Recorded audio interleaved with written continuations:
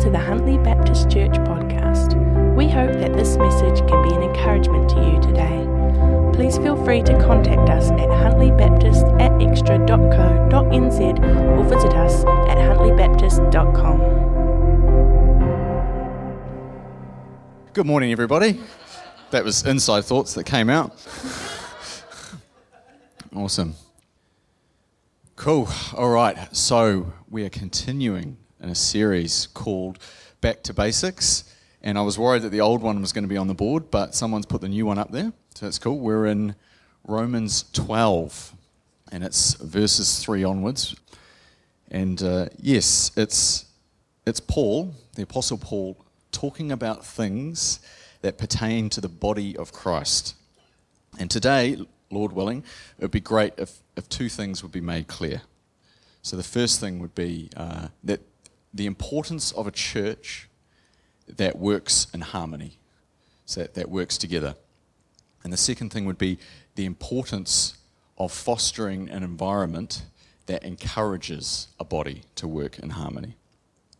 So when I originally read through Romans 12, verses 3 to 10 specifically today, I just kind of got this, I got caught up thinking about the process of temple ministry in the Old Testament and these Levite priests. And I got to thinking what it might have been like to be a family, to be a small child actually, traveling with your parents to Jerusalem for the first time on a day like Passover. And maybe you've actually brought your spotless lamb with you. You've actually raised it. And as a parent, despite deep insisting to your children, they've actually named this lamb, which is not a good start for any temple sacrifice. But regardless, as you near Jerusalem, you see this temple come into view. And you walk into this huge courtyard, and it's noisy and loud, and there are animals everywhere. And there are people everywhere. And there's this group of men. They seem to be running the show, and they're dressed head to toe in spotless white. And they stand out from everybody else. And one of them even looks like he's got armor on. He's got a big golden plate covering his chest that's covered in jewels. And he's got a gold crown on his head.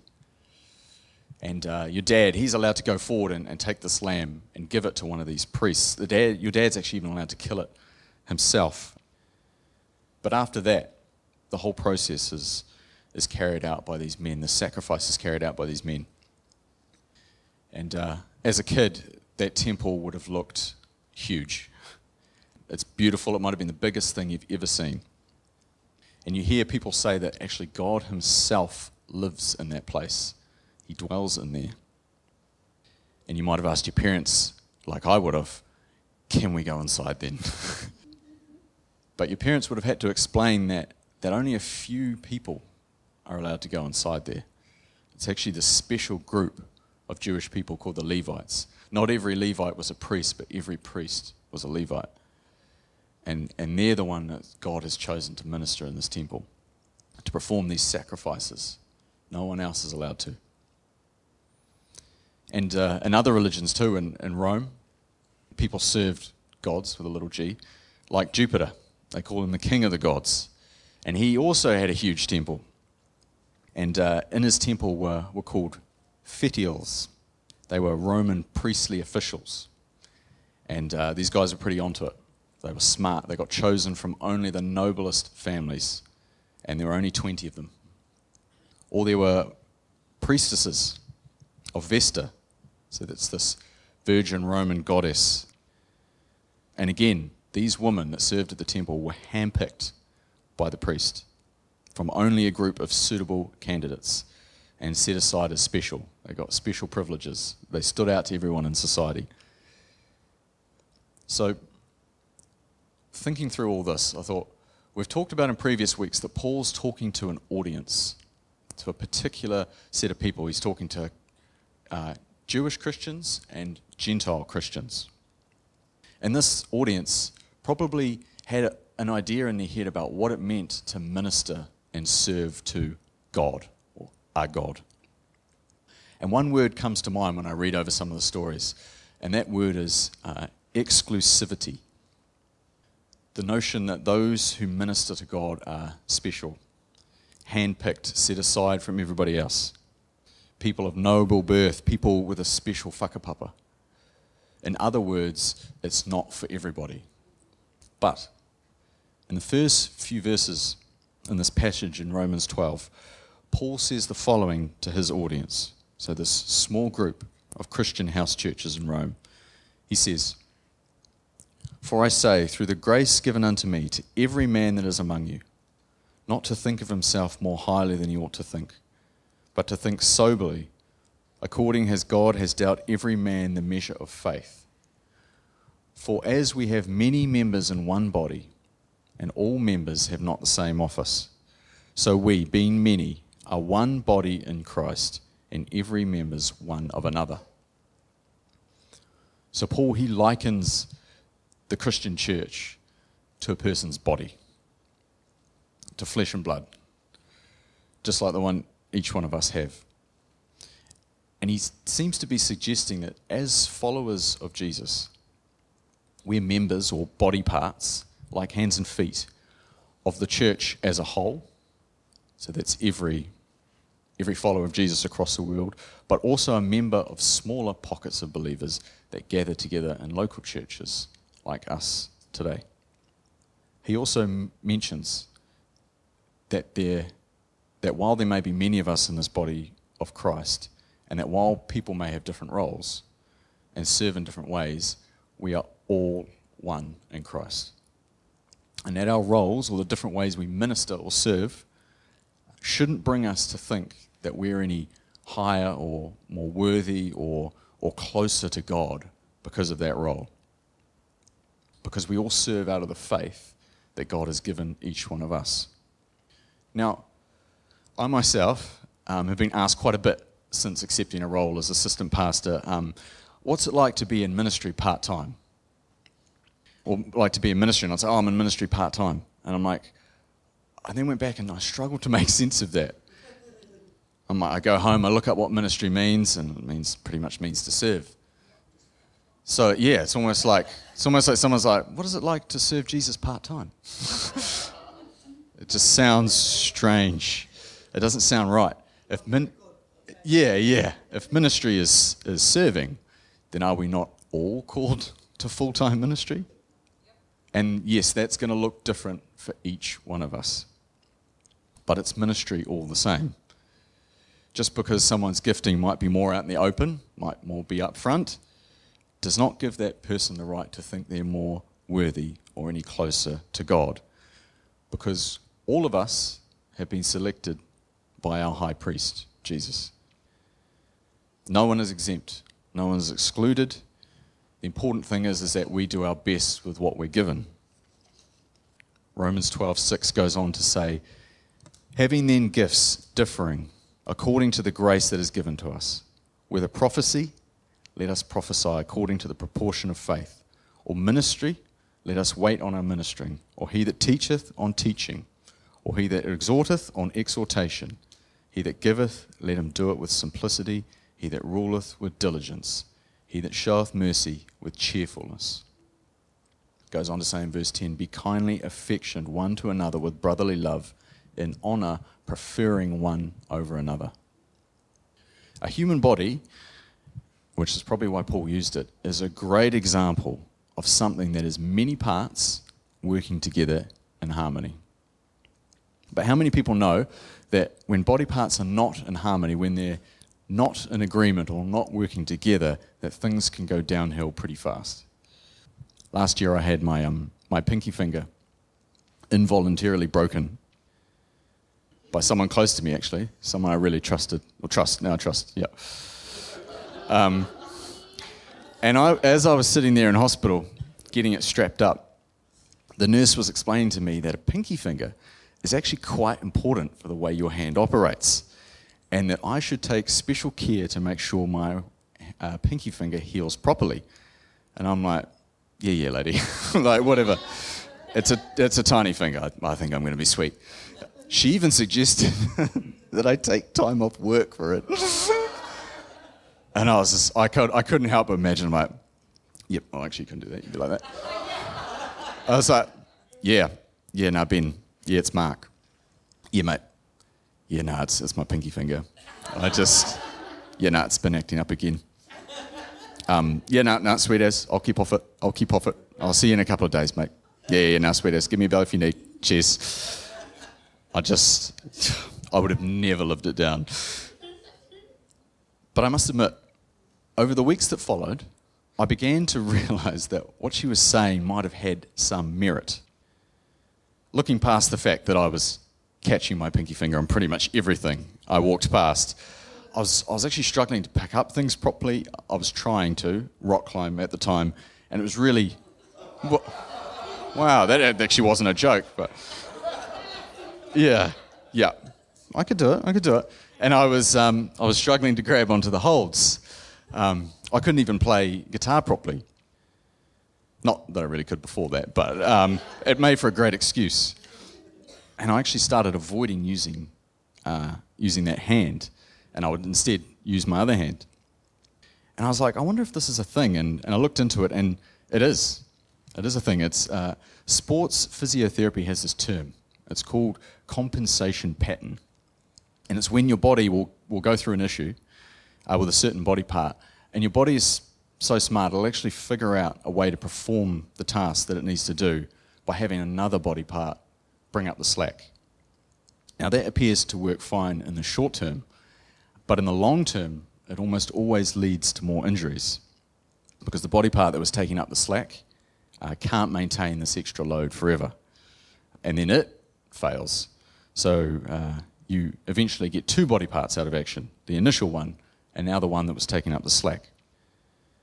And Aaron Clark highlighted last week that sometimes it takes science a little while to catch up with the Bible. And I think this might be another case of that, because the Bible says in 1 Corinthians, when it talks about the body, it says, and whether one member suffer, all the members suffer with it. Or one member be honoured, all the members rejoice with it. So it's important that all parts of our bodies play their part. And I think Paul is likening that to a church for that exact reason, saying that all members have a part to play, and they actually need to play it for the sake of the other members. So what is that part, and what do we know what we're supposed to do? Well, for a start, as believers, we've all been gifted with the Holy Spirit, who has in turn imparted to us spiritual gifts. And the Bible explains in 1 Corinthians 12 that that's not just some of us. That's actually every single one of us. So no longer is ministry or service to God designated just to certain tribes or people groups, to those born in special families or even the smartest person in the room, thank goodness. The presence of God that once dwelt in that temple now dwells in every single one of us. And every single one of us is called to minister, to serve. And that's whether you've been a Christian for 5 days, 5 minutes, or 50 years. Everyone has received gifts. And why is that? Is it so we get to feel good about ourselves? We get to look good in front of other people? For purpose in life? The Bible explains that it's actually to profit the body, to help build up the church, to edify it, and to give God glory. So there are many gifts. There are heaps of gifts. Prophecy, teaching, ruling, healing, exhortation. But I didn't feel today to focus too much on each one of the gifts. I want to talk about the unity that the gift should inspire. Because us as modern day kind of self-assured free thinkers, we like to think that we choose where we go, that we set ourselves up in a particular church, that we make decisions on a Sunday morning based on our preferences. But the word seems to say something different. 1 Corinthians 12:18, it says, but now hath God set the members, every one of them in the body, as it hath pleased him. So it appears that ultimately God decides what parts go where. And why would he have to get involved in something like that? Why can't we just decide based on what feels right to us? I think it's because if we got to decide, then we'd want to be around people that look like us, and we'd want to be around people that sound like us and think like us and are passionate about the things that we're passionate about. Yeah. If it was up to us, I could almost guarantee that the hands would all end up with the hands, and the eyes with the eyes, and the ears with the ears, and so on and so forth. 1 Corinthians goes on to explain in verse 8 that if we were all gifted the same, then we'd not be a complete body, and we'd be lacking. If the whole body were an eye, where is the hearing? If the whole body were hearing, where is the smelling? A body of Christ is supposed to have diversity, and that's what makes it so special. A bunch of different parts all working together in unity under the head of Jesus.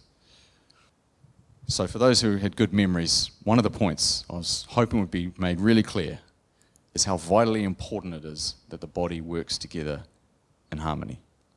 If a body part is not performing its duties, it puts undue pressure on the other body parts. And it's our diversity of gifts that makes sure the church is not lacking in any area. No easy questions? All right. The second point I wanted to make clear was the importance of fostering an environment that enables or encourages the body to work in harmony. So we all know we've been given spiritual gifts by the way of the Holy Spirit. So what could possibly stop us using these gifts? A good reason could be that you have no idea what you're spiritually gifted in. And yeah, there are numerous spiritual tests online you can take. They'll give you a bunch of different questions, and based on what you answer, they're going to strongly suggest that you're gifted in a certain area over another. Now, in my opinion, they tend to be, kind of biased at things that you're good at or you're passionate at, which is fine. Clearly, people are gifted in things that they have always been good at or passionate about. And sometimes we've got people around us that are great at looking at gifts in other people.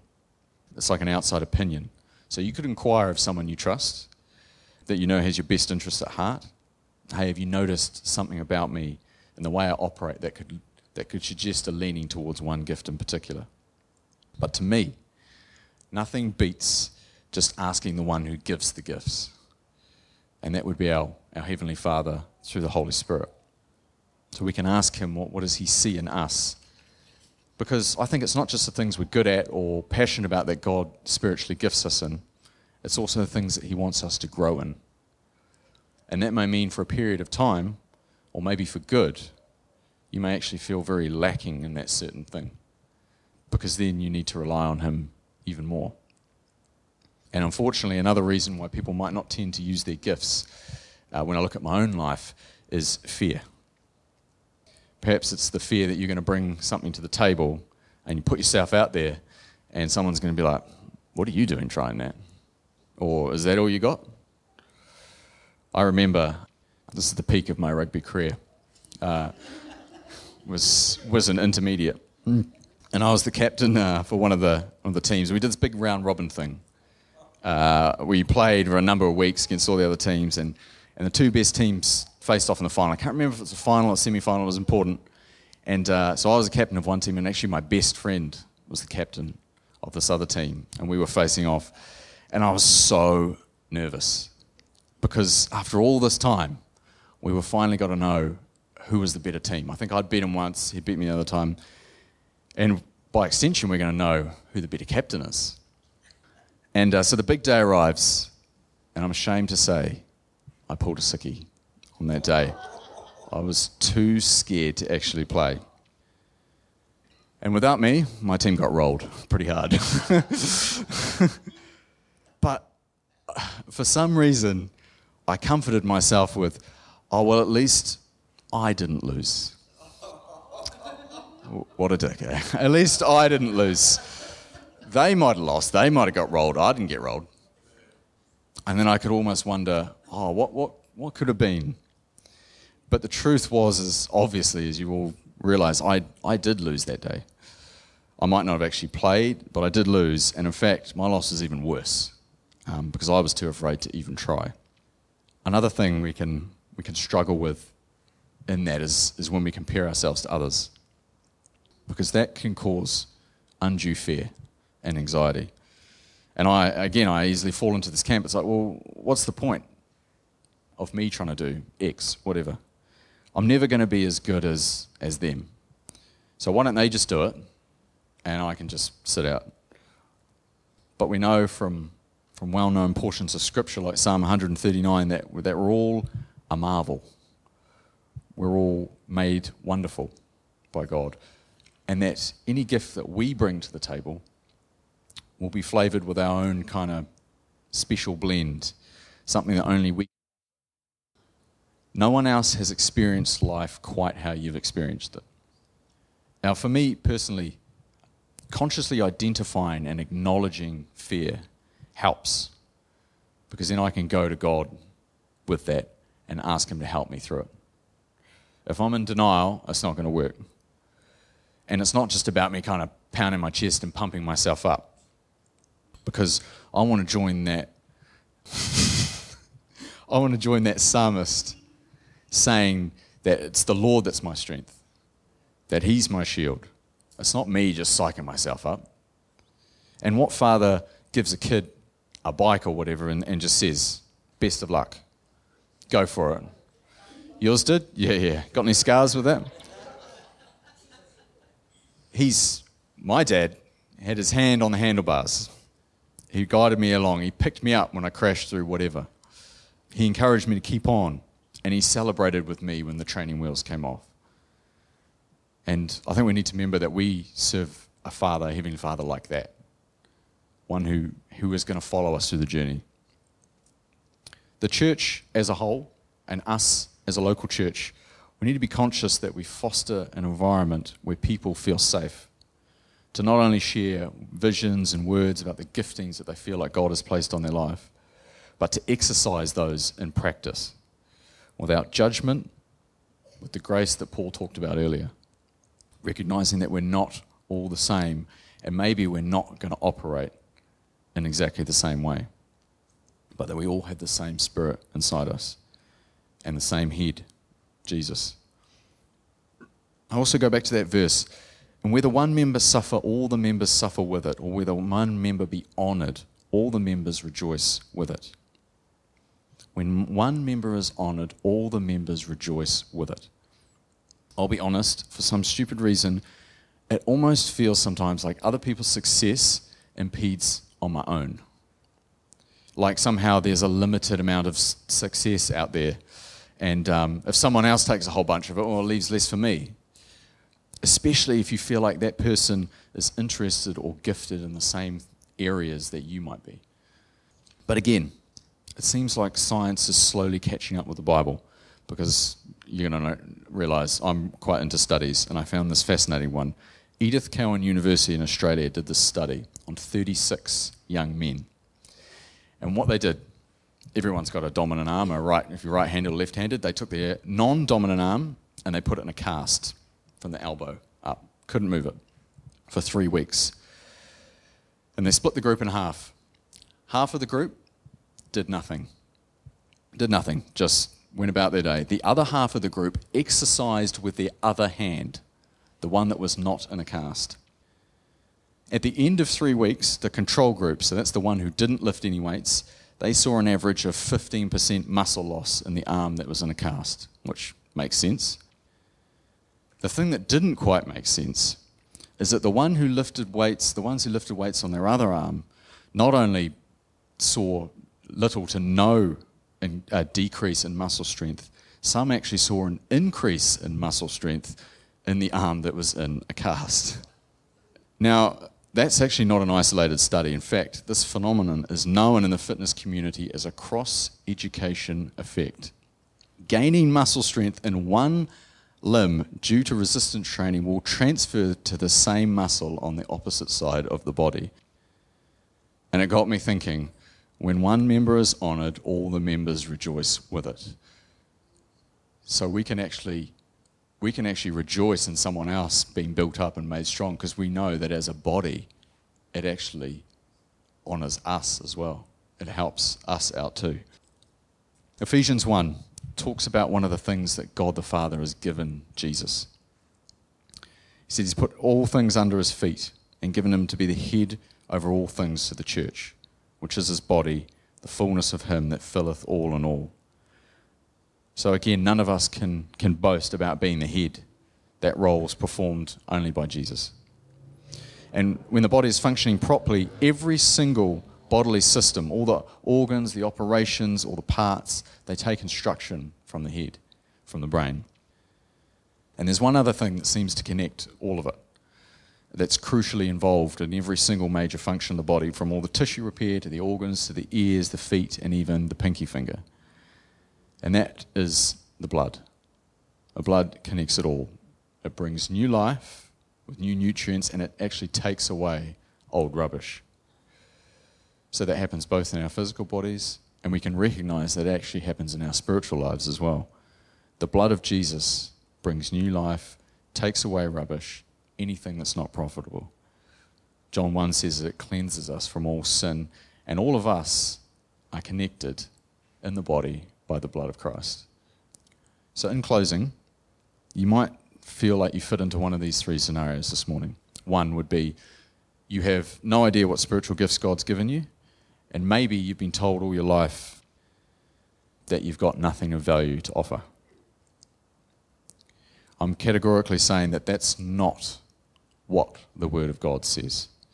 And anything that goes against the Word of God is a lie. So I invite you, we're going to have a little space for this, to ask the Lord this morning, Lord, what have you given me that I might use to serve you and bring you glory? And then most importantly, listen.